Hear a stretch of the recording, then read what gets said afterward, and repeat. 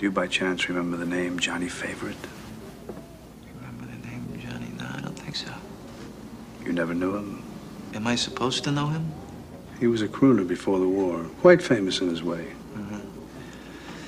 Well, I'll tell you, Mr. Cypher, you know, Mr. Cypher. I'm sorry, baby. I'm sorry, Mr. Cyphers. I usually don't get involved in anything really heavy. I usually handle small-time stuff, insurance jobs, divorces, things of that nature. I get lucky sometimes I handle people. But I don't know crooners or anybody famous, you know? His real name was Liebling. I don't know any Liebling either. So what is it that you guys want from me? Does this man owe you money or something? Not quite. I gave Johnny some help at the beginning of his career. So were you his, his agent? No. Oh, nothing so. Monsieur Cypher has a contract. Certain collateral was involved to be forfeited in the event of his death. Scott, if your life had a face, I would punch it. Yeah. Wait, what? Let me ask you something. Why would you make the point of saying someone's not a genius? Do you think I'm especially not a genius? Veronica, why are you pulling my dick?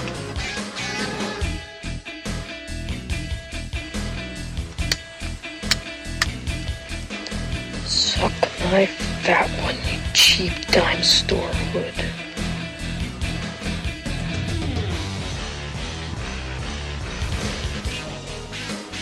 Andy! You goonie!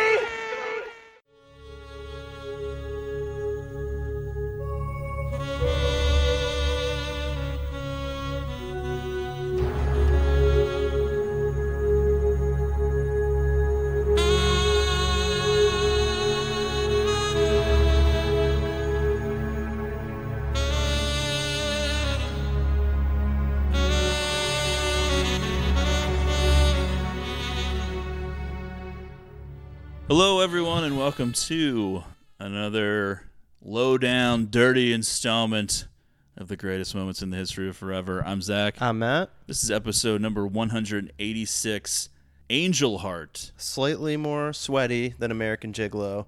Not quite as sweaty as Body Heat. This movie is grimy. Yeah, it is. It is weird because I do always feel like Louisiana is just a place that I don't really want to go to. And yet I want to live there. Yeah. Maybe it's just a True Blood I do thing. Well, yeah, I mean there is always this idea of people being into voodoo and black magic and stuff.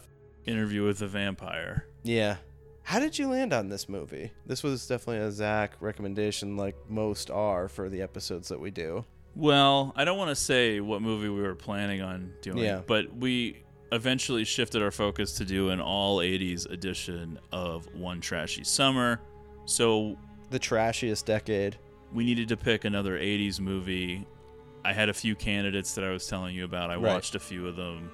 Was thinking that due to popularity and name brand recognition and reputation that we would probably pick 9.5 Weeks, which also stars Mickey Rourke like Angel Heart does. People just think that you just look up Mickey Rourke's filmography and that's how you pick the episodes. This podcast is slowly turning into a Mickey Rourke retrospective with fucking Body Heat and is weird, The Wrestler also being done this year. What we talked about with Mickey Rourke and his career, it's like when you do go back to this time period and him appearing on Body Heat and everything, you're like, yeah, he was a sharp looking dude. It's kind of sad, What? Not anymore. No. Not anymore. Although he does do something in this movie eventually that reminded me so much of something he does in The Wrestler that when we get there, I'll bring it up. Oh, maybe it was a little nod. Aronofsky was a big... I don't think so. But 9.5 Weeks, I watched that and this pretty much on the same day to decide. And then I was going to ask you what you thought. And so 9.5 Weeks, man, that movie was fucking boring to me. Yeah. Okay. And it is very similar to 50 Shades of Grey. Which we like, but we don't feel like we can ever do on the show. No, I don't. I mean, well, even though we have done. I think that 9.5 Weeks is a better made movie. Yeah. But there's nothing about 9.5 Weeks that really stands out, whereas like 50 Shades of Grey at least has like the BDSM thing, which makes it like kind of unique, whereas 9.5 Weeks is just a boring movie where they have sex a bunch of times, but there's no real story. I don't know. I just wasn't that interested in it. Angel Heart is a fucking weird movie that has an insane cast and also an insane plot. It's now turned into a bit of a cult classic. Robert De Niro just, I mean, I know you said like, yeah, it's a cult classic and, you know, it's kind of looked upon more fondly. It seems insane to me that he was up for this role. Well, they wanted him for Harry Angel and he wanted to do this part instead. It's the shocking. 80s were a very weird time for when you think about Pacino and De Niro. But he was a successful actor at this point. Yeah, he had already won an Oscar for Raging Bull. Yeah. It just seems like a strange role. His biggest stuff, and this is the same way as Pacino, like their biggest stuff was in the 70s and then like the very early 80s. So you have Raging Bull for De Niro, you have Scarface for Pacino.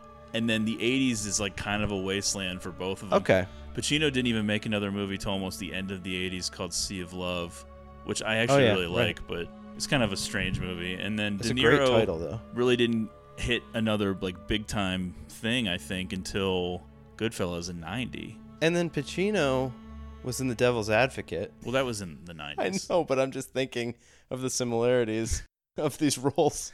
Before we dive into the strange movie that is Angel Heart, let's remind our listeners to follow the show on Twitter at GreatestPod, subscribe on Apple Podcasts and Podbean. Thanks for sticking with us. Thanks for the support. We got one trashy summer entry. I know we picked movies this month that weren't really popular enough in today's world. American Gigolo made money, Body Heat made money. I don't know that these are really bringing the listeners in as some of our other choices do sometimes. You don't think that there's a lot of people just like searching Angel Heart on the podcast app to see probably not who did episodes? Maybe this is the only one. Probably not. If it's a cult movie. I think it's more into the horror world. I think De Niro's portrayal of the character he portrays in this is ranked as one of the best versions of that. I don't even really want to say it. Wow. Okay, I think we can sort of stay away from the spoilers like we did with Body Heat until we get to the end, because at the end I do want to like circle back and see if we can figure out this movie because it's very confusing. Boy. Yeah, a big part of talking about trashy movies and these like noir type feels is, you know, the twists are important. So even when you're talking about it, I feel like you're kind of ruining the conversation by not saving it for the moments. Angel Heart was written and directed by Alan Parker, who was a pretty big director at various points. I briefly looked at his filmography. I mean, he directed things like Evita. Midnight Express was like his first big movie. Okay. He did Fame in 1980, Mississippi Burning, The Commitments, Angela's Ashes. So definitely in the 80s he had some hits. Up, dude. Evita and Angela's Ashes were like big movies. Yeah. His last movie was in 2003, The Life of David Gale, starring Kevin Spacey and Kate I remember Winslet. that movie well. A movie that is just hated by critics and yet has like a 7.6 on IMDb. Oh, really? I mean, it was like trashed by critics. I could not figure out the discrepancy between the critics' ratings and people loving it on IMDb. I have no idea what that was about. I've never seen that movie, but I do remember it. I have seen it. Not much to say about it. Parker is still alive, but he hasn't made a film since then, so I would assume he's retired. He's like in his mid to late 70s at this point. He just couldn't take the abuse from the critics after The Life of David Gale. Angel Heart is based on a novel called Falling Angel by William Hjortsberg. A lot of things were changed from the novel. We'll touch on a few of them as we go. Stars Mickey Rourke in the lead role, Robert De Niro, Lisa Bonet, just off the fucking charts in this movie. How fucking pretty is she in this movie? Well, she's like 19. Yeah. All right, calm down. I guess like when I was looking at the cast and I see she's in it, I guess like when she comes on screen, I was like, holy shit, she looks like a lot younger than I was expecting. Yeah, she's just, whew. Yeah, just sizzling. And Charlotte Rampling, who was like a babe from the 60s and 70s. She was a little bit older. She just was not nominated for like an Oscar a few years ago. That's right.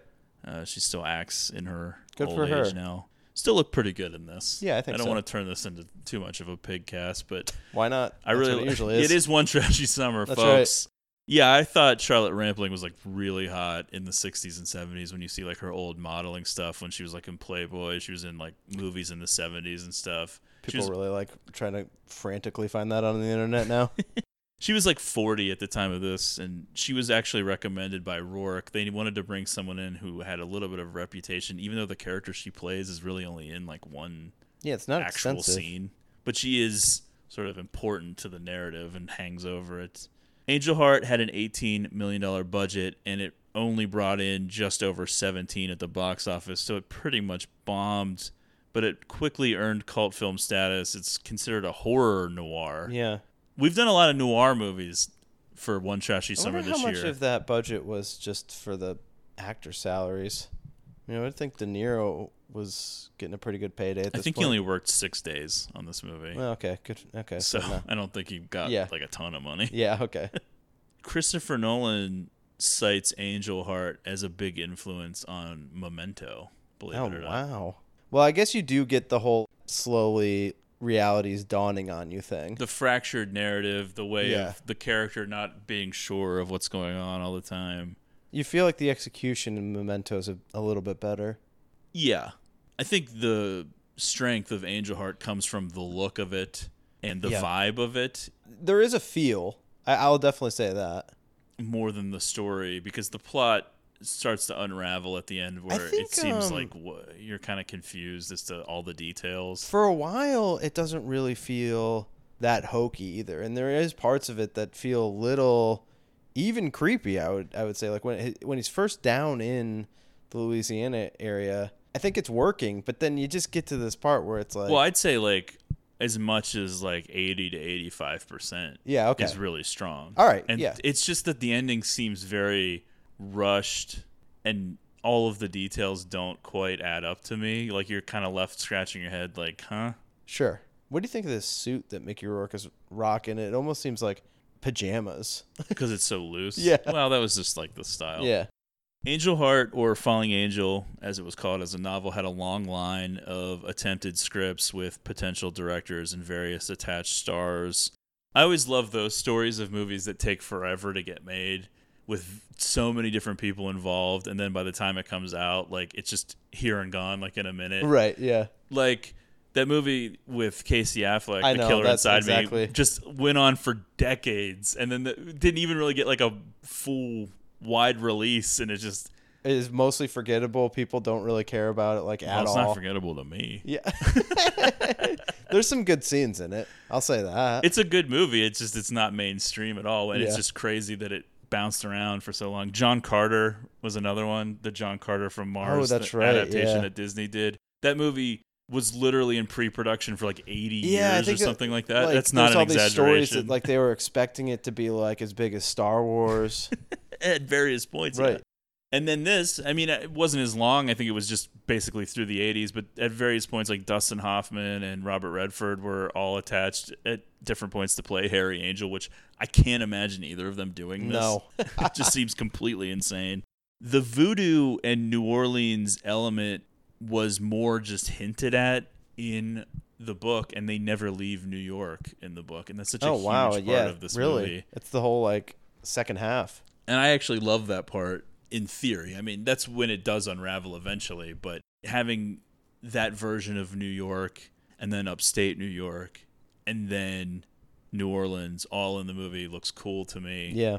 But yeah, that part was not even in the original novel. Now, this movie is not super trashy except for a couple of elements and one major scene. Yeah. There was some MPAA shenanigans. They were originally giving it an X. Oh, boy. Which is crazy and was commented on after the fact by various critics, even critics that didn't like the movie, that were just sort of baffled as to why it was such a hassle to cut out like 6 seconds of the sex scene and this whole deal. There is a lot of thrusting and it is wild. Stories, yeah, I don't know. It is weird. I mean, every time you get into one of these discussions, you're always like, it doesn't really seem like it was that bad.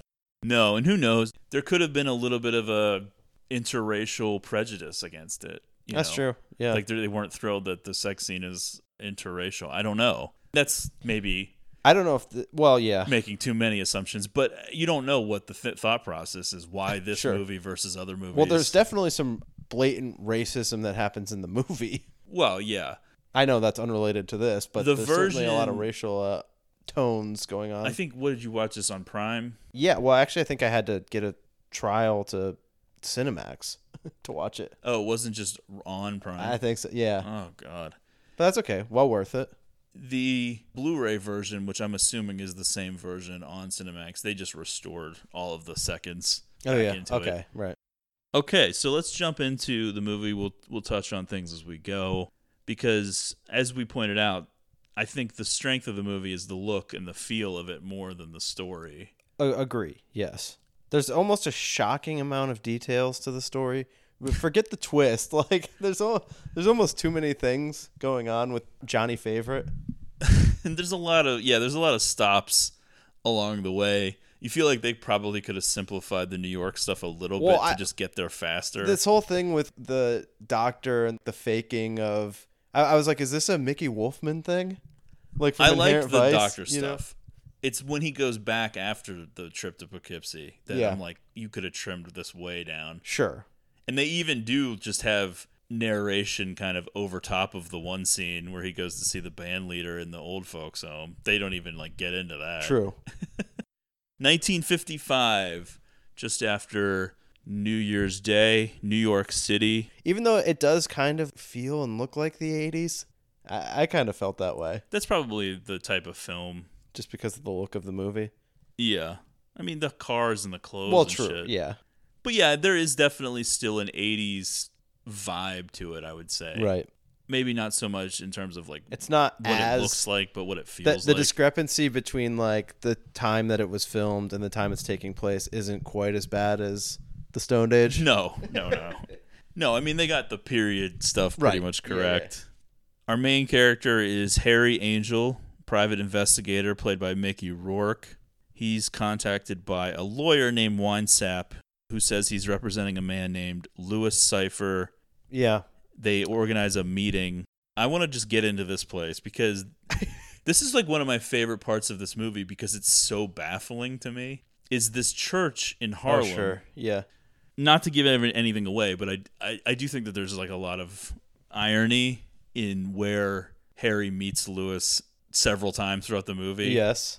And also, this church in particular, there's like a strange fusion of traditional Christianity with voodoo, which isn't apparent right away, but it will be the second time Harry comes back. Okay, yeah. But that is like one of the recurring things in this movie. And it just is brought up over and over again. And like when he goes down into New Orleans, the character named Toot Sweet, he's like, we're not all Baptists down here, but they do have that scene where there's like a traditional baptism in the water, but it's shown after the voodoo ceremony. And I think they're supposed to be like comparing them in the visual sense. And it reminded me of the opening credits of True Blood, which also seems to mix some voodoo symbolism in there, but they also have the baptism scene very quickly in the opening credits. I know. Well, it feels like the movie's going at certain points. It feels like it's going to be about like a cult, which I guess kind of it is, but not really. But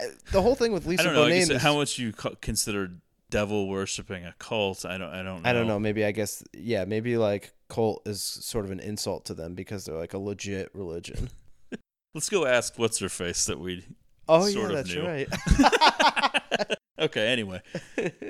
Yeah, I just this The church girl that he works at a first gas meets station. Mr. Cypher at is just an insane church because like down in the main area there's like a preacher who seems to be a little bit of a charlatan grifting these poor people for their money. Oh yeah. Being like, if you see me driving in a Cadillac but you love and support me, then I should be driving in a Rolls Royce or whatever. You know, he's basically just embracing like, hey, give me this money so I can have nice things. It's like Clay Davis. Yeah. But then there's like that woman cleaning up a suicide or something. Yeah. There's blood all over the wall. Yes. You don't know what the fuck is going on in this place. Like, why are there so many rooms and why is there so much fucked up stuff going on upstairs in this church? It is bizarre. It's a bizarre scene. And throughout the movie, you're never 100% sure if what you're seeing is 100% real or if this is tied in with like the various flashes that Harry has. It feels dreamlike, I would say. But Winesap does acknowledge it, though. Yeah, He's like, true. somebody shot themselves or something. Right. They're just now cleaning it up.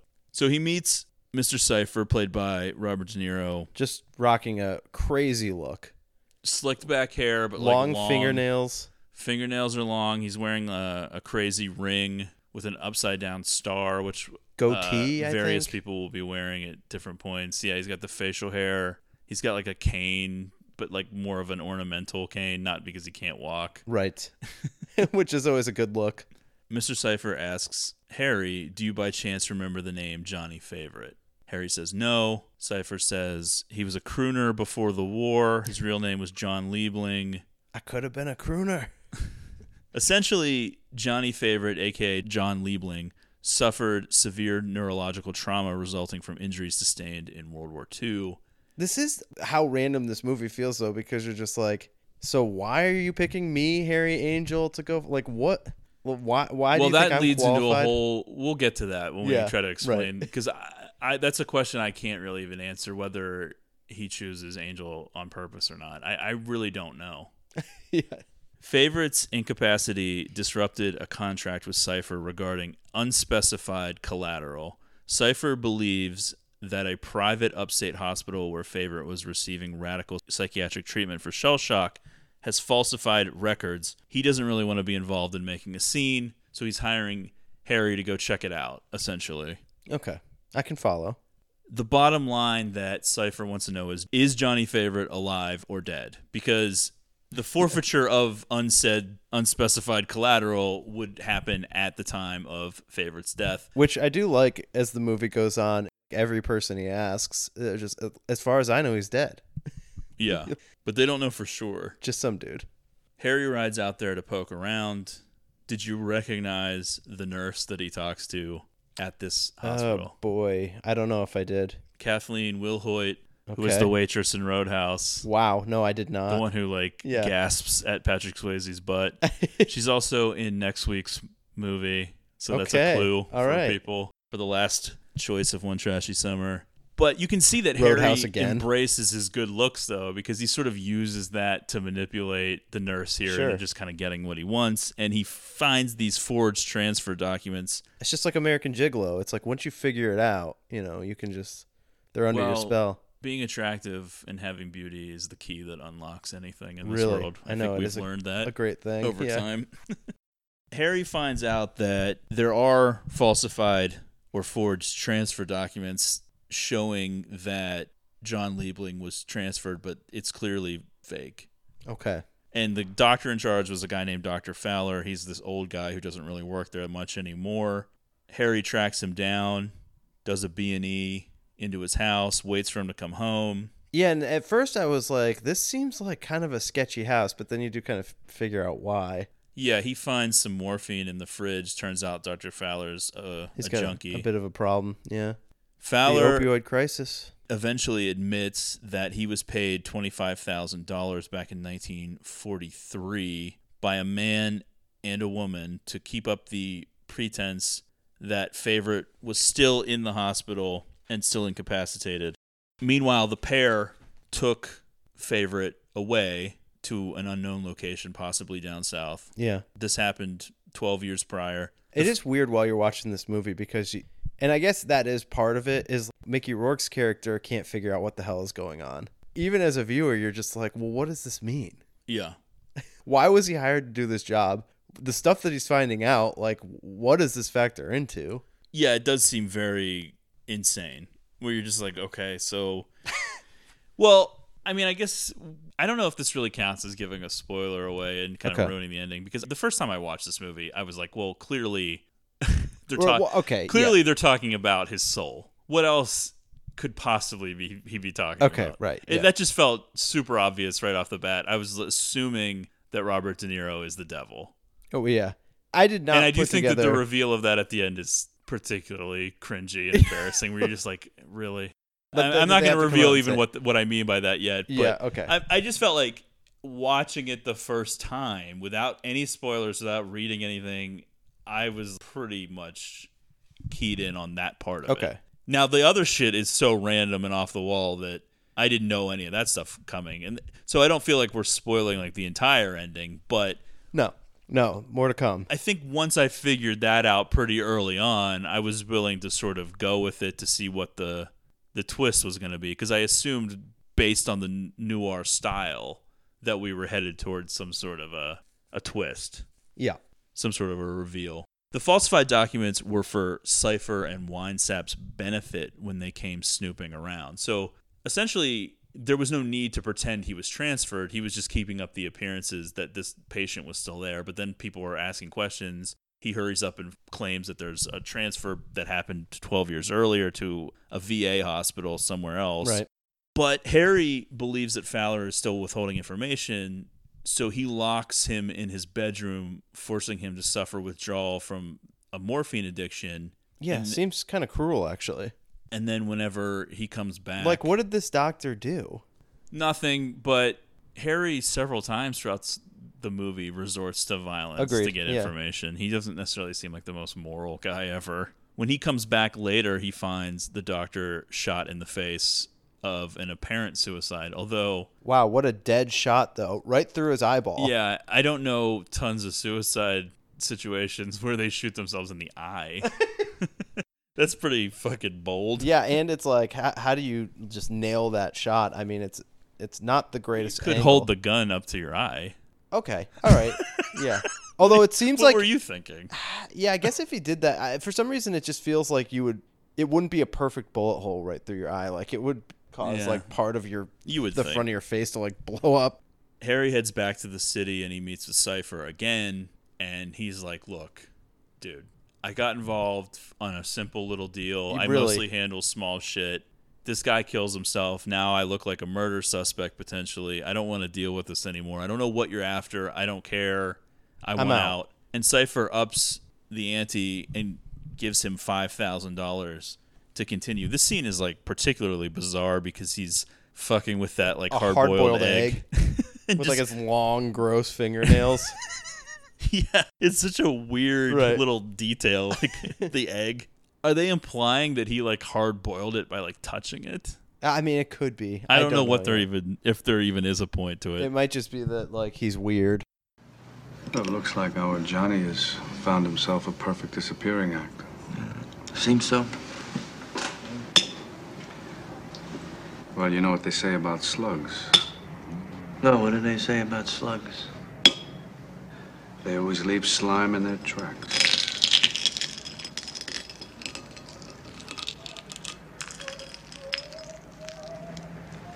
You'll find them. No, I won't find them. Because I left out one little detail. This Dr. Fowler guy ended up dead with his fucking brains blown out all over the place, all right? Fowler? Yeah, Fowler. Did you kill him? No, I didn't kill him. But the cops might think I did. Hmm. Hey, look, I took on a $125 a day missing persons job with you, all right? Now I'm a murder suspect. That's it, I'm out. Such are the hazards of your profession, Mr. Angel. If the fee bothers you, we can have it adjusted. No, Cypher, you bother me.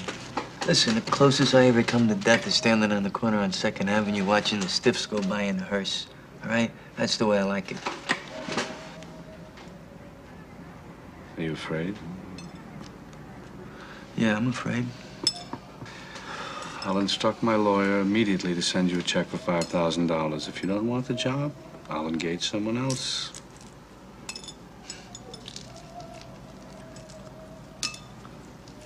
$5,000? 5,000. You must want this Johnny pretty bad, huh? I don't like messy accounts.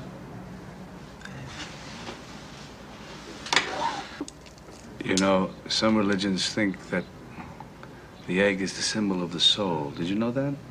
No, I didn't know that. He tells Harry that he's like, I don't like messy accounts. Meaning, I'm so interested in this because it's sort of unresolved and I don't like having this hanging out there. But Harry agrees to continue. So he, for some reason, this whole little sequence, I don't really know what's happening or why he does this. But he goes back to that Harlem church and just starts looking around. There's like a troubling vibe to it. He goes up to the room where he first met Cypher. He opens up this little closet and there's all this voodoo shit in there. Yeah. So, I mean, really just like all signs pointing to stay away.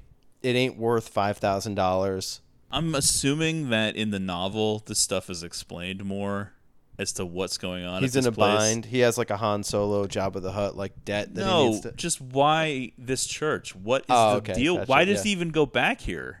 He just met Cypher at a restaurant, I think. He just goes no back idea. to this church by Yeah. himself, and he's looking around. This is what private investigators do, though. You retrace your steps. Is it? What does this have to do with Johnny Favorite? I don't know. He opens the voodoo closet, then these two dudes just chase him out of there, and it leads through like this whole big chase where he goes through like a funeral procession. It's like a whole thing. There's actually like a few chase scenes in this movie. This one makes no sense though. Yeah. Who are these guys chasing him? What is at stake here? There's no explanation as to what's happening, and then it just ends. You're like, okay, what? I don't know why he even went back to the church in the first place, other than you do get that scary moment of him opening that closet, and there's that weird shit there, and then the noise blares onto that funeral procession, and you're like, okay. And it's just like, and again, obviously this all plays out to a certain thing, but it is so hard to feel like vested in his mission. You know what I mean?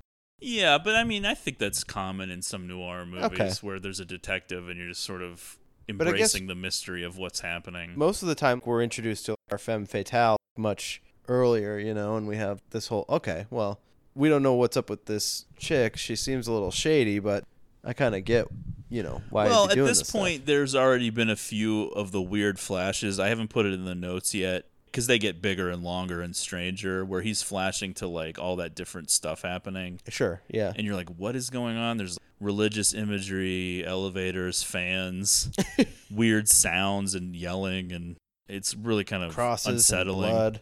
I did like Harry's source of info, the chick from the Times. That's who right. he's like in the process of like taking her clothes off while she's like just spilling out all kinds of exposition information in a just pathetic attempt at acting. You I don't know think who this this was like woman a- is, but she is just straight up reading these lines. You don't think she landed a lot of like supporting roles based off her performance in this No. movie? There's two scenes where the acting is kind of suspect. Yeah, It I just know. seems like line reading. The and other one is comical. I blame the other one partially on the script. Yeah. Like what he's supposed to say I know. in that scene doesn't it's so It's stupid. actually like so long too. There were complicated incantations. It's like you just instead of just saying there were incantations. And it does. I know he's not, but it just feels like he's making it up as he goes. A little bit, yeah. So she reveals that a couple of Johnny's old bandmates are around. Because as we said, Johnny was this crooner. He started to get big before the war. He gets drafted into the war, and things kind of vanish overnight at that point. But he did have known bandmates. There's Spider, who was like the band leader, who's in an old folks' home. There was a guitar player who used to always be around called Toots Sweet. That's right. She also tells him that at one point, Johnny Favorite was engaged to a woman named Margaret Kruzmark, who was known as the Witch of Wellesley. She was a high society gal, but she cast spells and was into like dark arts and shit, which didn't go over well in that upper crust What a crew. society. Toots. So Harry goes to see the band leader named Spider. We don't really get a lot out of that. He's at an old folks' home in Harlem. Harry's having these periodic flashes and visions. Times Square, New Year's Eve, 1943. Yep. Religious imagery, elevators. The best, though, and I think one of the coolest shots in the whole movie is that exterior of just an absolutely massive apartment building, just a wall of windows, and that one window has the red light that's right. coming through the curtain or the blinds, and there's like that heartbeat sound and yelling and stuff, and you're like, what the fuck's going on in that apartment? It's all the other apartments are just dull gray, normal, and then there's that red light coming out. It's almost like fucking Kramer in Seinfeld with the Kenny Rogers light next roasters. door. Yeah, the light just blaring, but it's coming from inside the cannot apartment. sleep. It's really cool looking. Yeah. It's a great shot. It's haunting and sort of foreboding. You're like, what is this about? Harry learns also that Johnny had a secret love, an African-American woman named Evangeline Proudfoot. Yeah. At this point, they're just throwing so many characters at us with there's so just many weird dumping names. information on us. It's hard to keep track of all of this because when he goes out to Coney Island, And again, I get back to I'm like, wait, what is he trying to ascertain from all these people? Like, where is Johnny Favorite? Yeah, That's I know. basically it. But like everyone is just kind of like, yeah, Johnny Favorite. I mean, I think he's dead. Well, he just wants proof, and then I Yeah. feel like he would then say the job's over if But, he like, can prove that he's yeah. dead. People talk about Johnny Favorite, but none of them seem to really care like that much. No, they're not too broken up about Yeah, it. really. Well, they do reference that, though, that he reached this heights of being a performer, but he started to turn on people and get rid of people from his life. And it did seem like there was an acrimonious finale to Johnny Favorite's life before the war. Oh, yeah. I think they do touch on that a couple of times. I got it. But yeah, he heads out to Coney Island at one point, and you're like, what the fuck is he doing? And then vaguely you remember that there was a woman named Madame Zora that he knew and hung out with, and she was like a palm reader or something out on Coney Island. I love when the guy we were talking about earlier, the gumbo guy with that long scene. I love when he talks about his daughter getting into tarot cards at a young age. She got into tarot cards at a young age. Yeah. Well, okay, so he goes and talks to these people out on the beach there, Izzy and his wife. The wife, who's in the ocean, by the way, is the lady from the Stoned Age. This scene is, like, awesome. She's the don't eat too many hot dogs lady. Right. It is? I think it's just weird because you kind of forget why he's even there. I know. There's nothing amazing about the look of it, I think, is, like, super it's cool. shot cool. It looks cooler to me than, like, anything else in the movie. The beach in winter, it's deserted. This guy just, like, randomly gives him these sunglasses, right? Or is it? Well, there's the nose blocker part of the sunglass that he attaches to his sunglasses right, for okay, some reason. Excuse me! I was just talking to your husband over there. I was inquiring about a Madame Zora. Yeah, I knew her before the war. Madame Zora, you say? Yeah, she was some kind of gypsy fortune teller. Yeah, she used to have the booth across the boardwalk from me. She weren't no gypsy, she was a debutante. She was messing with more than reading tea leaves. Did you ever see her with a guy called Johnny Favorite? Yeah, he was cute. Used to visit her all the time. She was real stuck on him. The guy with the golden tonsils, he used to call him. I knew all his tunes. Hey, did you ever hear of a Margaret Kruzmark? Don't be a gazoony, fella. Madame Zora was Margaret Kruzmark. And so he talks to these people and he finds out that Madame Zora, this person, was Margaret Kruzmark. So there's really even no point to this other than she assumes the woman, the wife, you don't even know who she is. She assumes that Margaret Kruzmark went back down to New Orleans. So basically, everyone he's talked to going on the is road. like, hey, they all went back to New Orleans, conveniently. Whether that's Evangeline Proudfoot or Margaret Kruzmark, everybody seemingly who was connected to Johnny Favorite up here, Toots Sweet, anyone who might be alive, they've all left New York City and headed to New Orleans. So time to head to Louisiana. That's right. Once he gets there, he meets with Margaret Kruzmark, played by Charlotte Rampling, pretty quickly. He sets up an appointment. He shows up early. She thinks that at first that he's like a legitimate customer, but then he starts asking about Johnny Favorite, and she sort of gets cold and mad, and she's like, who are you? When she's like throwing him out, she's like, Johnny's dead, or if he isn't, he is to me. Okay, so there you have it. So then he goes and he sees Evangeline, or tries to find Evangeline, and he finds out that she's dead. Yeah, so, this is really not turning out to be a very fulfilling lot of dead trip. ends. He's probably thinking, why the fuck did I come down here? Really? This isn't going anywhere. Are his expenses being covered by Louis Cypher?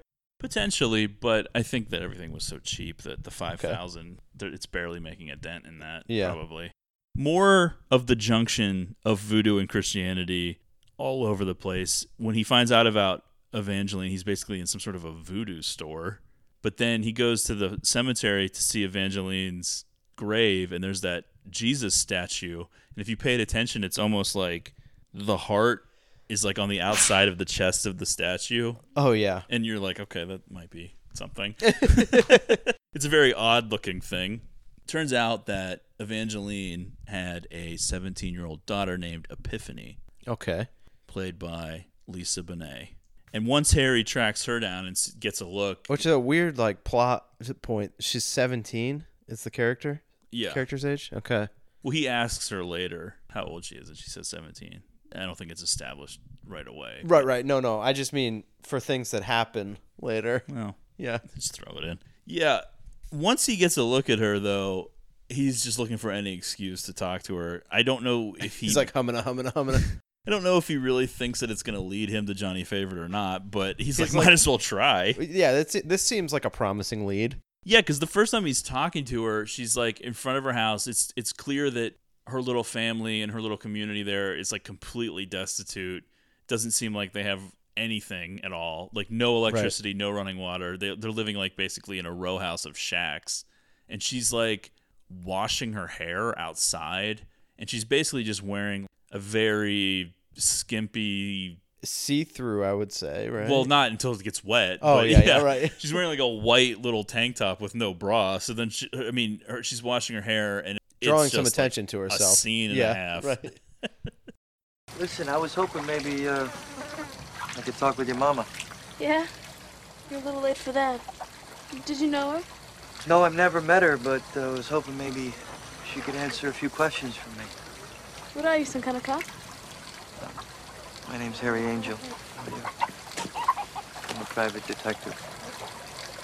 So what's, Epiphany. Epiphany? Yeah. Your mama left you with a very beautiful name, Epiphany. Not much else. Well, actually, to be quite frank, I'm looking for a friend of your mama's, a guy called Johnny Favorite. Yeah? I met all Mama's friends. I never met anyone called Favorite. Oh, shit, man. I got a thing about chickens. Yeah? Yeah. This guy, Favorite, he was friends with your mama back in New York City before the war. Yeah, she never told me. My mama had a lot of guys. She liked men. How about a guy named Toot Sweet? He was a friend of Favorite's. Did you ever meet him? No. He's supposed to be a pretty good guitar player. I was gonna go try to catch his act tonight. Well, listen, I'm gonna be staying here in a town, in a hotel, and I figured maybe if you could remember anything that might help me, maybe you could give me a call.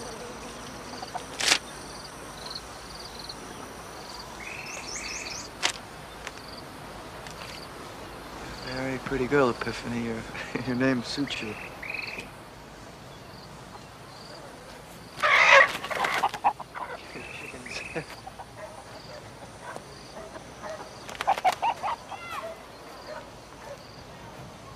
Hey, what are you after him for, Johnny Favorite? I'm not really after him. I'm just being paid to find out where he is. He could be 6 feet under. Then I'll have to buy a shovel. She claims not to know anyone named Johnny Favorite. And so it's sort of a dead end. He's like, hey, well, if you know of anything, hear anything, let me know. I'm looking for this dude. Or if there's anything else you want to talk about, anything you want, here's my number.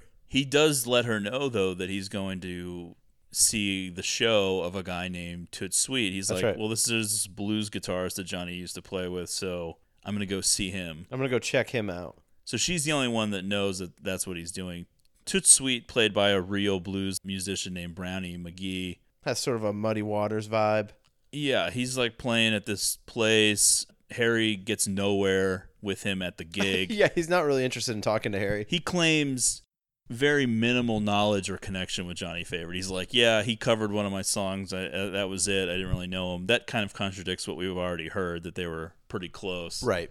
Yeah, I'm not buying what he's saying. He goes into the bathroom. There's a chicken foot, which is like some sort of a voodoo symbolism thing waiting for him there. We find out later that this was from Epiphany because she's the only one that knows, because apparently Toots has a big mouth. Oh, boy. Can't be trusted. Yeah. But Toots doesn't say anything, and Harry gets thrown out of the gig by some of the security people at the place. It feels unnecessary. I guess maybe the talent is being harassed, so.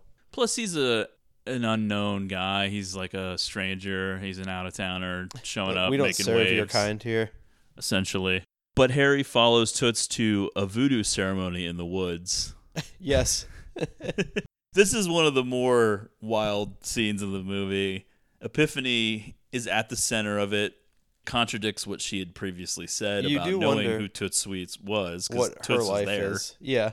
Well, I think later Toots refers to her as a Mambo priestess or something. So she's like, even though she's 17, she's like high up in their little voodoo community. Yeah, which understandable. The new name of this podcast, Voodoo Community. more visions of fans, like those old-fashioned Blade fans in windows. I know, and it and is something spinning. that this is where we have gotten into like the sweatiness again, because just think about like no air conditioning, these fans just they don't really cool everything down. Oh no. You know? Well, yeah, I think that 1955 New Orleans, oof. Yeah. The smell of that town. Yeah. Yikes. A lot of tank tops with no bras, you know, because it was just the heat called for it. After the ceremony in the woods, Harry follows Toots back to his apartment. He confronts him physically. There's a little bit of a struggle. Harry eventually overpowers this guy, thankfully. I mean, this dude is like so much older than him. I can't believe it was even that close. Yeah, but it is like, why are things like turning to violence here? I mean, Toots is an asshole, but it's just like... Well, nobody would answer him. He just he needs answers. Right. He's getting frustrated. What am I doing here? Toots reveals that Epiphany is a Mambo priestess, and... He's like, a Mambo what?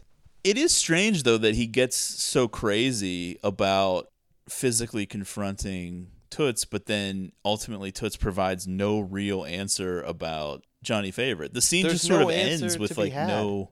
But he was like that desperate to ask him, but then he just asks him once and he's like, I don't have anything to say about it, and then that's it. And he's like, all right, I'll just write my number of the hotel and the place I'm staying at and my name on this piece of paper and stick it in your mouth, and then I'm gonna leave. Yeah, me, a guy who's threatening you, I'm gonna give you where you can find me.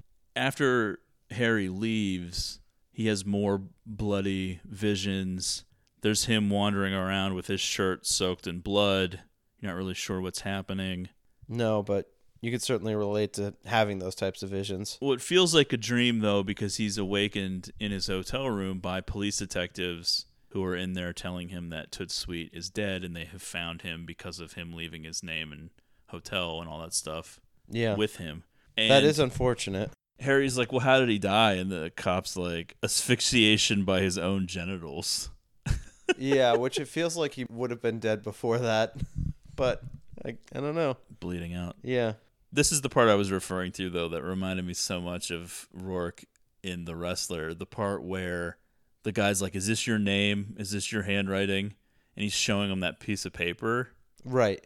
And then Harry picks up those glasses and puts them on so he can read it. Oh, yeah, it is. The way that he put it on was the exact same way that Randy the Ram puts on glasses. Wow. It looked it was the exact same movement and everything. I was like, whoa. That was like in Rise of Skywalker when Ben Solo was like fighting like Han Solo. Yeah, it was. It was like that kind of reference when he did it in The Wrestler. Yeah, maybe Harry Angel is like a relative of. I feel Randy like the Ram. so. Yeah. Doesn't it feel like Randy the Ram had some Christianity / voodoo? I don't know, things from his past. He seems like that. No, type. I just figured like alcoholism and neglect. Yeah, but I mean, think about it. A lot, wrestling, the territory days, that was like big in the South. Okay. Yeah. You know? More flashes to the Times Square moment, that apartment with the red light, distorted noise, a heartbeat sound. Harry goes back to Margaret's now and discovers that she's been murdered as well, and her heart was removed from her body with a ceremonial knife. Yeah, so it's not only that like people are being killed, but in pretty like violent, grotesque ways. Shot through the eye, genitals cut off and stuffed down the throat, and heart removed with a ceremonial knife. At what point is Harry going to be like, I feel like I need to back away from this. This is not good. Unlike American Gigolo from last week, which you can sort of see the frame job, you understand what the murder is, even though it's unsatisfying at the end what the actual explanation is, it's pretty straightforward. With this, Harry also starts to feel like he's being framed like Julian did in American Gigolo, but there's no indication as to why this would be happening. Oh, I know. Or who would be doing the killing. It's very the only ambiguous. the only thing you can think is this Louis Cypher character, something weird is going on there. Well, Harry seems to think that it's Johnny Favorite. Okay, yeah. At one point, right. but I don't know what the indication of that would be. But there's been 3 murders now. The thing that always jumps out to me about this next section of the film is like how little Margaret's father actually seemed to care that she was dead. I know. Yeah. Didn't really seem that broken up about No, it really. because her father is this big time patriarchal figure in Louisiana, big time money. And This is the guy I everything. refer to as the gumbo guy. Yeah, although we don't see him yet. But he's named Ethan Kruzmark, and a couple of his goons threaten Harry. They chase him down. The dog's like biting his leg, and they hit him with like a bat. They're like, you got to leave town. Unclear really what the implication is here at this point. Because why are these goons being sent after him? Well, presumably because Margaret's been murdered, but it's like if they think that he did it, then why would they tell him to leave town? I know. Yeah. Other than I guess he's going around asking about Johnny Favorite. Yeah. And he's maybe ruffled some feathers Like, that stop way. asking but questions. yeah, just the reaction of Ethan to his daughter's murder and all of this stuff and his involvement with Harry never really makes sense to me. No. Because if he thinks that Harry murdered his daughter, then like why is he just be like leave town? Like why is that? Yeah, you would think revenge would be on the table. I don't know. A big portion of this New Orleans segment of the movie is just Harry going back to seeing people that he's already seen. So after he goes back to Margaret's, back to all these places, now he's going back to see Epiphany again. Not really clear why, other than, he wants to. Well, that's he's enough. like, hey, Toots is dead. And she's like, yeah, I heard. Harry sort of blames her, though, because he's like, well, you were told the me one that warned. Yeah, you didn't know him. You did the warning thing with the chicken foot because you're the only one that knew. And she's like, well, he had a big mouth. And he's like, yeah, based on the way he was murdered, I guess it was pretty big or something. Pretty good line. This is where she's just like, all right, dude, Johnny Favorite was my father, all right? And he was obsessed with my mom. They were together, and then he went off to the war, and Johnny never came back after the war, is what she says. And you're like, okay. Case closed. He's like, hey, call me if you think of something. And then he's like, and even if you don't. Yeah. I don't know if this can be emphasized enough, just how fucking beautiful Lisa Bonet is in this movie. Just, wow. I was blown away by how pretty she is. Yeah, I mean, it's hard for me to argue with that. Especially in the scene in the hotel room where she like comes to see him. Yeah. Where she's just like being super sexy. Oof. I'm talking even before the sex scene. Okay. Like, where they're just kind of talking and all right. stuff. Yeah, it's steamy. Out of nowhere, Louis Cypher shows up in Louisiana and they have a meeting at another church. Harry updates Cypher on the murders. Harry thinks he's being set up for the murders, possibly by Johnny. Cypher, though not impressed, presses him to continue. Yeah. This is all stuff that like you kind of want to circle back to once stuff is revealed, because again, I guess there's like, one Cypher major question that I have, Yeah. and depending on the answer, it's just like, well, what the fuck is the point of all of this? I know, because it just, you keep feeling like Cypher just needs to keep him on this mission. Yeah, which leads you to believe that Cypher doesn't know how it's going to play out Right. Yet you're like, why? But what? I don't know. All right, we'll get there. Epiphany's waiting outside Harry's hotel room when he gets back in the rain. Yeah. Hot. Really just like a great thing, I guess, that, this would be a pleasant, unexpected surprise. He asks who the father of her child is, because even though she's 17, she has a little son. And she talks about this whole ceremony, this voodoo thing. She's like Johnny Favorite, and you're like, what? And she was like, I was mounted by the gods or whatever. It basically sounded like a gangbang. Oh, boy. And she doesn't know who the father is. And she was like, it was awesome. In so many words. Yeah. She asks him to dance. They have sex. It's a wild scene. It is insane. He's in this shitty hotel room that has tons of leaks in the ceiling. I know. And the rain is so coming through. Unromantic. And then as they're having this very rough sex scene, oh yeah, the water coming through is like pouring through, and it turns to blood. So there's like blood all over the place. They're like splashing around in it. It doesn't seem real. No, because it's very watery. It's like red colored water. Right, but I mean, even like the way that they're like not reacting to it. Well, yeah, when they're done, it's not there. So it isn't real. Right. Yeah. But the scene itself is intercut with just complete madness. There's a storm going on, so like I said, there's blood leaking through, but splashing around it. He's choking her. But yeah, then it you're gets a also little physical. seeing the lawyer from New York, Winesap, possibly being murdered. There's more fans going on, more flashes to things. It's a fever dream. Just a crazy, crazy scene. This is the scene that the MPAA had to, or requested that they It is cut long. some out of. I will say, I mean, there's a lot of thrusting. It is long. A little too much of Mickey Rourke's ass. Yeah, You're or kinda not like- enough, depending on who you're asking. He seemed like very concerned That's with like not close up of his ass too. the way that he's like ramming himself into her. He seemed very concerned with anybody getting a shot at anything between his legs or or his butt cheeks coming apart and having that, because he's like keeping those legs like locked together, yeah, right. and it seems very unnatural, like him flopping on top of her. Yeah, the way she's carrying I on, didn't like want he's the any, best. like unflattering overhead shots. There's a lot of Lisa Bonet nudity in the movie. I could have done with a little bit more. Okay, yeah, that's always fine. But it is weird that, like, once again, we have, like, I mean, how old is Harry supposed to be? I think he's supposed to be approximately like 35-ish. And it's just, like, no biggie for him to pursue a 17-year-old?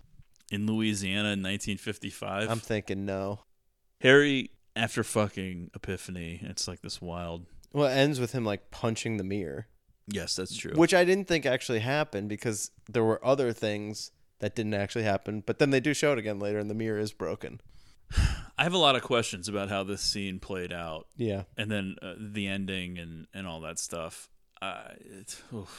Yep. The ending, like, just really is baffling at a certain point where you're like, Right. What exactly happened? I don't know.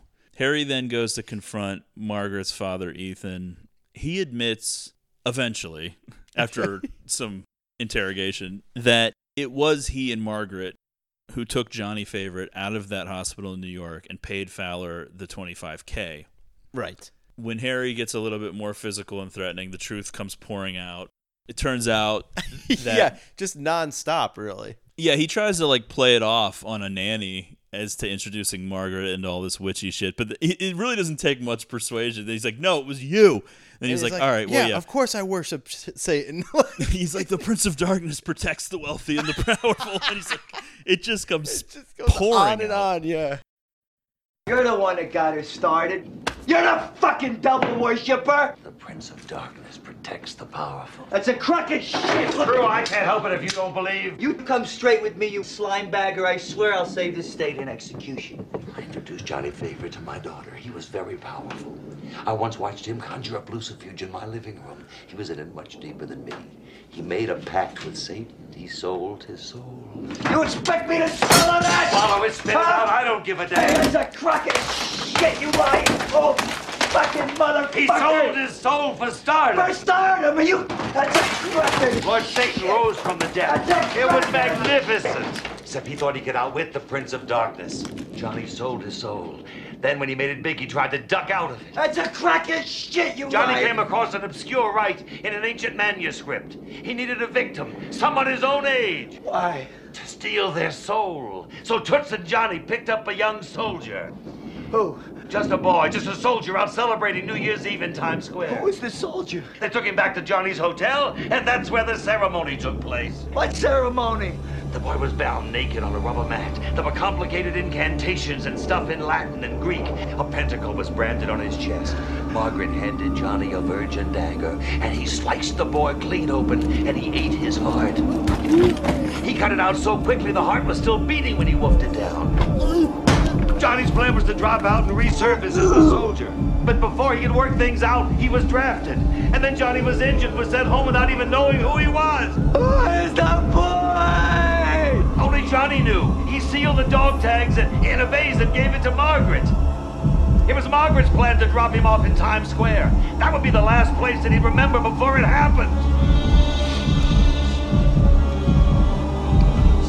He needed a victim, someone his own age. To steal their soul. And he sliced the boy clean open and he ate his heart. Who is the boy? Johnny's plan was to drop out and resurface as the soldier. But maybe he gained possession of the guy's soul. He still looked like Johnny to me.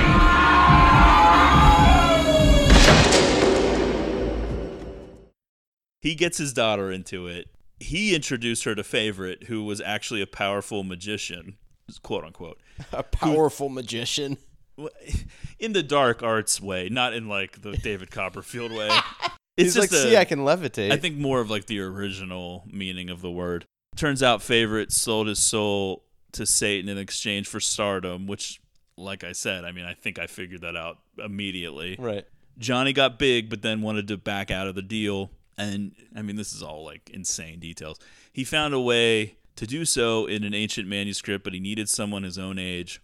In Times Square, New Year's Eve, 1943, Johnny and Toots kidnap a young soldier. There's a satanic ritual happening in an apartment room. But then this is the part where you're just like, wait, what? Because then he goes, but before he could figure out what to do, he gets drafted. I'm like, this is a guy who's willing to kidnap a guy, murder him, pull out his heart and eat it. Oh, but then he gets though. drafted. Yeah. And so he's like, well, I guess I got to go to the war. Not a draft dodger. So then he goes to the war, gets injured, returning not knowing who he was. Gets injured. Well, the whole shell shock angle Yeah. is real. But you're just not clear, I guess, on... I don't know. And then when Ethan and Margaret go get Johnny from that hospital, they release him in Times Square because it was the last place that soldier would have known. Somehow Johnny loses track of who he really is with this other soul. You really weren't expecting like this much of an explanation. Yeah. It's pretty in-depth. At this point, I think you can kind of figure out where it's going, but it isn't 100% confirmed yet. Harry is starting to like react to some of this stuff. Yeah, he runs out of the room and vomits, kind of like freaking out. And then when he returns, he finds Kruzmark dead, face down in a giant vat of gumbo. Yeah. Just boiling gumbo. One more time, Harry goes to Margaret's home because Ethan told him that Margaret was the one who had the soldiers' dog tags, but she never saw them herself. They were just in a vase that Johnny gave her. He finds the vase containing the soldiers' dog tags, and the name stamped on the tags is Harold Angel. Oh, boy. Dun, dun, dun. This is where you start being like, oh my gosh, why did I watch this? It finally is confirmed to him he and Johnny Favorite are one and the same. Cypher appears out of nowhere. He realizes that Louis Cypher is actually a homophone for Lucifer. I was like, wow, I didn't put that together. Lou Cypher. Oof. Yeah. Basically, Johnny has been living 12 years on borrowed time and another man's memories, and those memories are Harry's. Harry's like, well, Winesap knows the truth, but Cypher's like, Winesap's dead. He's dead. Terrible accident. Yeah. Alas. How terrible is wisdom when it brings no profit to the wise, Johnny. Louis Cypher. Lucifer. Even your name is a dime store joke. Mephistopheles is such a mouthful in Manhattan, Johnny. You think posing as the devil just because it scared some superstitious old guitar player and that witch and that nutty old man? You think it's gonna scare me? It ain't. Because I know who I am. And you killed them. And you're trying to pin it on me. And I know who I am. If I had cloven hooves and a pointed tail, would you be more convinced? You're crazy. I know who I am. You're trying to frame me. You're trying to frame me. Cypher, I know who I am. You murdered them people. I never killed nobody. I didn't kill Fowler. And I didn't kill Toots. And I didn't kill Margaret. And I didn't kill Kruzmark. I didn't kill no one. I'm afraid you did, Johnny. My name's not Johnny. All killed by your own hand, guided by me, naturally. Frankly, you were doomed from the moment you slit that young boy in half, Johnny. For 12 years, you've been living on borrowed time and another man's memories. Hey, I'm gonna tell Winesap because he knows. Winesap? Well, he's dead. Nasty accident. Don't worry, no one will mourn one less lawyer in the world. There's death everywhere these days, Johnny. But what gives human life its worth anyway? Because someone loves it, hates it. The flesh is weak, Johnny. Only the soul is immortal.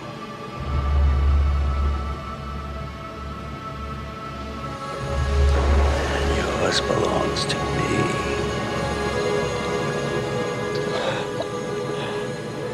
I know who I am. That's it, Johnny. Take a good look. However cleverly you sneak up on a mirror, your reflection always looks you straight in the eye. I know who I am. Then there's like that insane moment where De Niro's eyes turn yellow and he does that it's horrible. point. Yeah. That's horrible. Well, it just gets wait. worse. Yeah, I know. Just wait till the fucking kid does it. Really. It reminded me of a show like Unsolved Mysteries or like Beyond Belief, Fact or Fiction or something where they were doing like this characterization. Like that's the type of shit. Like that's the level I was of the thinking effect. like the quality of like an Are You Afraid of the Dark? Yeah, same. I mean, Or that like too. Goosebumps, the TV show. Oh yeah, that like the opening credits of Goosebumps. When Harry looks in the mirror, that's when all of the revelations come out, the memories of the murders of everyone from Fowler to Toot Sweet to Margaret Kruzmark to Ethan Kruzmark, and then finally Epiphany. Ah, yes. Such a shame. Harry rushes back to the hotel room, finds Epiphany. She dead. Brutally raped and murdered. The dog tags are around her neck. Makes zero fucking sense. Because I think the implication here is that the sex scene is when he killed her, and that there was never a normal sex scene there. And that everything that was normal about it was like his imagination. Oh, no. So that happened back then. So like he hadn't even gone the dog tags yet. It just doesn't make any sense why she has the dog tags on. Yeah. That same police detective's there is like, who was she? And he's like, she's my daughter. Oh, no. Just, oh, God. But you notice, though, like the guy in the black cloak kneeling or kind of crouched by the door that he passes is De Niro with no facial hair. Oh, wow. Did you see that that's who it was? I don't think I noticed that. Well, you saw that was like the person, though. There was like that guy with the black okay. thing on right before he goes back into the room and finds her. Right, okay, yeah. I was like, what? Is there supposed to be ambiguity here with this particular murder? I mean, I think it's clear. Is it supposed to be that he didn't actually kill her? That's what I'm wondering. Like, what is the deal here? Because why are the dog tags there? That seems supernatural. Like, how would they get from Margaret's to there before he had found them? I don't know. Okay. And then, for some reason, Epiphany's little boy is there, and the other cop brings him in, and he turns into the devil baby and points. They literally have, like, a still of the head. Did you notice that? The head is just a picture. But then the baby's body is still kind of moving like underneath the picture of the. It's so bad. And then the movie, like the closing credits, stink. It's an elevator. Well, I don't know. I kind of thought the closing credits. No, was okay. sorry. I'm still thinking about the yellow eyes glowing. The baby. Oh, yeah. So over the credits, the credits are so abrupt. Like you're like, what the fuck? That's the end. The cop's like, you're gonna burn for this, and Harry's like, yeah, I know, in hell. And then the credits pop up, but then it intercuts between the credits and this shot of him finally riding the elevator down to hell, I guess. And then at the very end, you hear Cypher whisper Harry and Johnny, basically meaning like he has dominion over both souls, I guess. Oh, yeah. Okay, so let's try to figure this all out. Back to, right. I guess this Johnny favorite sold his soul? Yes. Okay. So you're still having trouble with the first step. Right. No, well... So he was able to that's established, but I'm still saying it like, okay. Ethan establishes that Johnny was powerful enough to conjure up. He doesn't say Lucifer. He says like some other word. Okay. But it's the Dark like Prince. that. Yeah. No, it's like Lucifer. I don't know what he says. All right. Yeah. But he had like enough power to conjure up the devil. So he interacts with the devil. He wants to become a big star as a crooner. He sells his soul for stardom. There's always those like old stories about like blues magicians at the crossroads. Which is always in the South, I think. Right. So it's kind of a play on that. So that happens, and then he becomes a big star in the years leading up to World War II. Once he becomes a big star, he wants to go back on the deal. He wants out. So yeah, well, once you get what you wanted, of course, why would you want to pay up? So he comes up with this complicated... It's like they give you an advance for a book deal, and you spend all the money, and then you're like, well, I don't really want to write the book now. Right. So, like, the whole thing now you're going to is get like, sued. He wants to steal someone else's soul and basically like hide from the devil. So I guess in the universe of this movie, that is somehow possible. I guess the devil is like less omnipresent than God, whereas like oh no, meaning like if God can see everything, like somehow the devil can't, and this could work. Like you could trick him. I guess is basically what they're saying. Toots and him find this kid, Harold Angel, who, by the way, is not Mickey Rourke, because that is the part that always throws me. I know.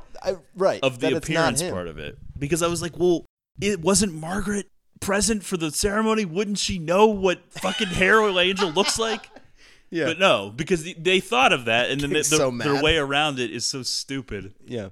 It would actually be better if they did like imply that people recognized him and were trying to like steer clear of him or something. You know what I mean? Yeah, like the way that they try to explain it is actually worse. So he does this ceremony. He eats a beating heart. He cuts out of Harry Angel's thing. He steals his soul. Okay, very normal. But they do have Ethan Kruzmark specifically say on purpose that he still looked like Johnny Favorite, because they want you to know that Mickey Rourke is not what Johnny Favorite used to look like. Correct. Johnny Favorite was a different looking guy. So he still looked the same after the ceremony, but he became kind of confused, and then it got worse because of the head injury or whatever sustained at war. So he comes back from war with this shell shock, kind of amnesia, where he's not really sure anymore who he is. His memories have blended together into Harry's.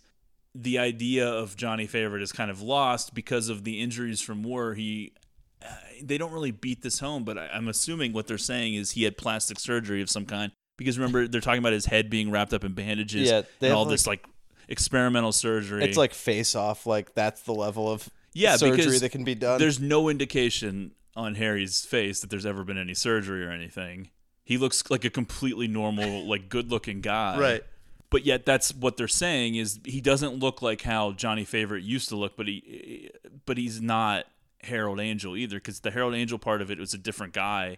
It's just the soul. So it's basically like... So then what is with these things happening that he's not consciously aware of happening? Well, that's almost like a dual personality, like schizophrenic thing. Like, in other words, it's almost implying that there's a part of him that Johnny's still alive, and it's almost like Johnny is clearing out anyone who knows the truth because Cypher's on the trail. So the big question then is, how did Cypher land on Harold Angel? Did he know this all along? And if he did, what is the point of all of this? Wouldn't he just take the soul back then? But nothing changed. That's true, yeah. It just was like he killed a bunch of people, but unless he needed this journey to happen. I guess you could maybe say like, oh, he needed Harry to commit all of these sins so that he would be damned to hell too. But if you're using that logic, then you would think that Harry has an out because he's mentally deranged and it's somebody else. Like, so that you don't need both souls to be damned to hell. When they're making the ruling on whether or not you're being damned to hell, you can plead insanity. I would imagine that it would work the same. Yeah, I think so. There's outs. I mean, you can't hold an insane person responsible. It's just like talking at like the gates of heaven and just like, all right, good enough. And let him all right. But it doesn't make any sense, though, because Johnny would have already committed the sins. So if it's Johnny committing the sins inside of a different soul or body, then Johnny's already committed sins enough to go to hell anyway. I don't know. So that's an explanation I thought of, but like it doesn't even really make sense that way. So does Cypher know all along? You would think so, because Harry specifically says at the beginning of the movie, "How did you pick me? Was it because I come up first in the phone book because my last name starts with A?" And Cypher specifically says no. And it leaves it at that, and it's like there's some other reason. So they almost want you to think that he does know all along. I feel like he has to. But yeah, so then I needed a better explanation as to what, if he already knows the truth, then what is the point of this? Yeah, I know. I don't know. Is it to confirm that I don't it's think the you're truth? going to get a good explanation. I know. Yeah. Because I'm never going to read this book because it's not that interesting. Like, oh, I don't man, care that that would be much. great if you read it, though, just because obviously I'm not going to since I can't read, but like... No, I don't have that much interest in finding out anymore, especially since they don't even go to New Orleans in the book. Right. I can't even really imagine that version of it. Yeah, it is weird. I feel like there's a version of this idea that could have been pulled off better, but like they kind of overthought it too much and were like, well, wait, so Margaret would recognize him, so we need to like make sure that it's clear that he had plastic surgery and so he doesn't look like how he used to look and blah, blah, Because blah. how much like, plastic surgery was happening in the 50s? Well, especially like he wouldn't Complete, look like facial Mickey Rourke. Yeah. But they never say the words plastic surgery. They're just like he had injuries and then radical surgery and radical medical techniques. Yeah. And yeah, I don't know. Ugh. But pretty good flick, I would say. It's fun to watch. I watched it a few times in preparation for this. I like a lot of it. It just, the explanation at the end, you're just kind of like, what the fuck? It would be one of those things where if you left it vague, it would be beneficial because you would feel like you could fill it in yourself. I think there's a lot of good stuff there. The last 20 minutes does just feel so silly. Especially with Ethan Kruzmark just like shouting out all that stuff. Yeah. Like, there were complicated indications. There was different languages. He can't get it out fast enough. Yeah, he's just like, why are there so many details? He would never yell this many details. Even if that felt like stuff taken too literally from the book. You know what I mean? Yeah. Like he's almost reading a paragraph from a book or something. I can't hold it against him like that chick from earlier in the movie. She started getting into tarot cards when she was like 6 years old. I think it was a nurse. No, it was you. Oh, okay, I was the devil. The Prince of Darkness. Yes, of course. Why wouldn't I love the devil?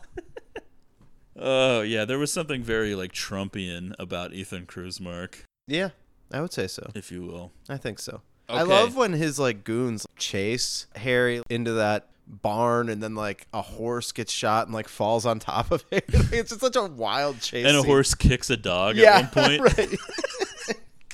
Oh, God. What are you doing? What? Vincent stopped making pics. Well, how am I going to know what movies to see? We have a wide variety of Gene pics. Gene's trash. I'm Gene.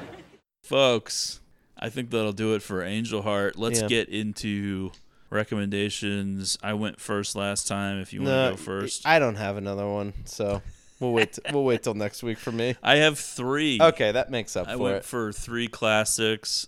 Kind of like when we did the Greatest October and I picked like 3 horror movies that I knew we wouldn't cover. This is a little different. I picked 3 80s movies, 2 of which, I don't know, I would like to cover at some point. Maybe we will. Wow. Who knows? They're not on the schedule now, but they could pop up someday. The first is the one that I don't think we will cover. It's Youngblood from 1986, directed by Peter Markle, starring Rob Lowe, Cynthia Gibb, Patrick Swayze. Wow. Keanu Reeves is in there in a very early role. It doesn't really have a lot of lines or anything. He plays a goalie. It's a hockey movie. Rob Lowe's like the hotshot young talent on a juniors team in Canada. All right. I think Swayze, even though Swayze had to be in his 30s, he's supposed to be like on this team too, I think. It's a fun sports movie that you don't ever hear referenced. There aren't a lot of great hockey movies. I guess there's Mighty Ducks and Slapshot. Yeah. And Some this people is like more Goon. like, which one? People like Goon. Wow. Sorry if I'm not rushing out to see the new Sean William But Scott like vehicles. Mighty Ducks is like just a staple of greatness. Well, we love it. I don't Our disagree very with it, first yeah. episode was D2. Right. A lot of people don't know that. They don't go back and look. Yeah, good for them. So Youngblood is not even streaming. So Oh, wow. Okay. you couldn't One of even those rent it. recommendations. You can't buy it on iTunes. This You is can't why see it. physical media is important. There are so many movies that you have to track down on Blu-ray, and Youngblood is one of them. I know no one's going to do it, but I decided to pick these before I checked how available they are. Yeah. I have it on Blu-ray. It's just a cool hockey movie. Okay. Nothing too insane. I mean, you're not going to be blown away by it, but I think it's pretty entertaining. The second is one of my favorite movies, maybe from the 80s in a certain sense. If we end up doing it on the pod, which is something I do want to do, I would consider it part of like a certain vibe that we've done, a trilogy of 80s movies starting with Bull Durham and then Fabulous Baker Boys, sort of the, what did I call that? Like the used 80s, like All right, yeah. the 80s where everything looks old and stuff. And it would be Martin Scorsese's 1986 film, The Color of Money. Okay. Starring Paul Newman, who won an Academy Award for Best Actor for this film, Tom Cruise, and Mary Elizabeth Mastrantonio, who somehow has made it into 2 of my post-COVID lockdown recommendations. Wow, all right. Because she was also in The Abyss. I just rewatched The Color of Money recently. I love it. It's a sequel to The Hustler, so That's if you're right. familiar with that film or have seen that film, it works on that level. You don't need to have seen The Hustler to enjoy this, though. It's cool. definitely stands on its own without that. It sometimes pops up on HBO. It's not really on anything right now, but you can rent it on streaming, but it's not really free anywhere. Right. I have it on Blu-ray. I would like to check it out. You've told me about this before. Yeah. I have not seen I it. love the look of it, the vibe Yeah. of it. It's almost like how when we did McCabe and Mrs. Miller, we talked about the anti-Western and what that all meant and how that it works against like the traditional tropes of the Western genre. Yeah. I would say The Color of Money is almost like an anti-sports movie in that it works against a lot of the traditional sports movie tropes where the movie literally ends right at the part where you would have a traditional sports movie like head into its big climax. Yeah. The big thing that you think it's building towards is not even really what the end of the movie is. But oh wow. So it'd be like if D2 ended before Julie the Cat Gaffney stopped that Gunnar Stahl shot. It's more of a Triple D glove side. Kind of, but it's more of like a non-traditional setup of the whole thing. It's about pool, if people don't know what we're talking about with The Hustler and everything. And the third is a very stylish movie that, I mean, I don't know. I mean, we definitely have like a Greatest October coming up, but I don't really think of this as a horror movie, even though it's kind of about vampires. And it's called The Hunger from 1983, directed by Tony Scott. His first directorial effort, starring Catherine Deneuve, Susan Sarandon. One of the all-time greats, Catherine Deneuve. David Bowie. Probably like the coolest cast you could ever have with those three. Just a fucking cool movie. Is this streaming on anything? This is on HBO Max right now. Oh, nice. And Okay, you can I'll also watch this. do a streaming rental. I have the Blu-ray as well. It's on. I'll have to tell you about the Blu-ray situation after because there's a sale going on.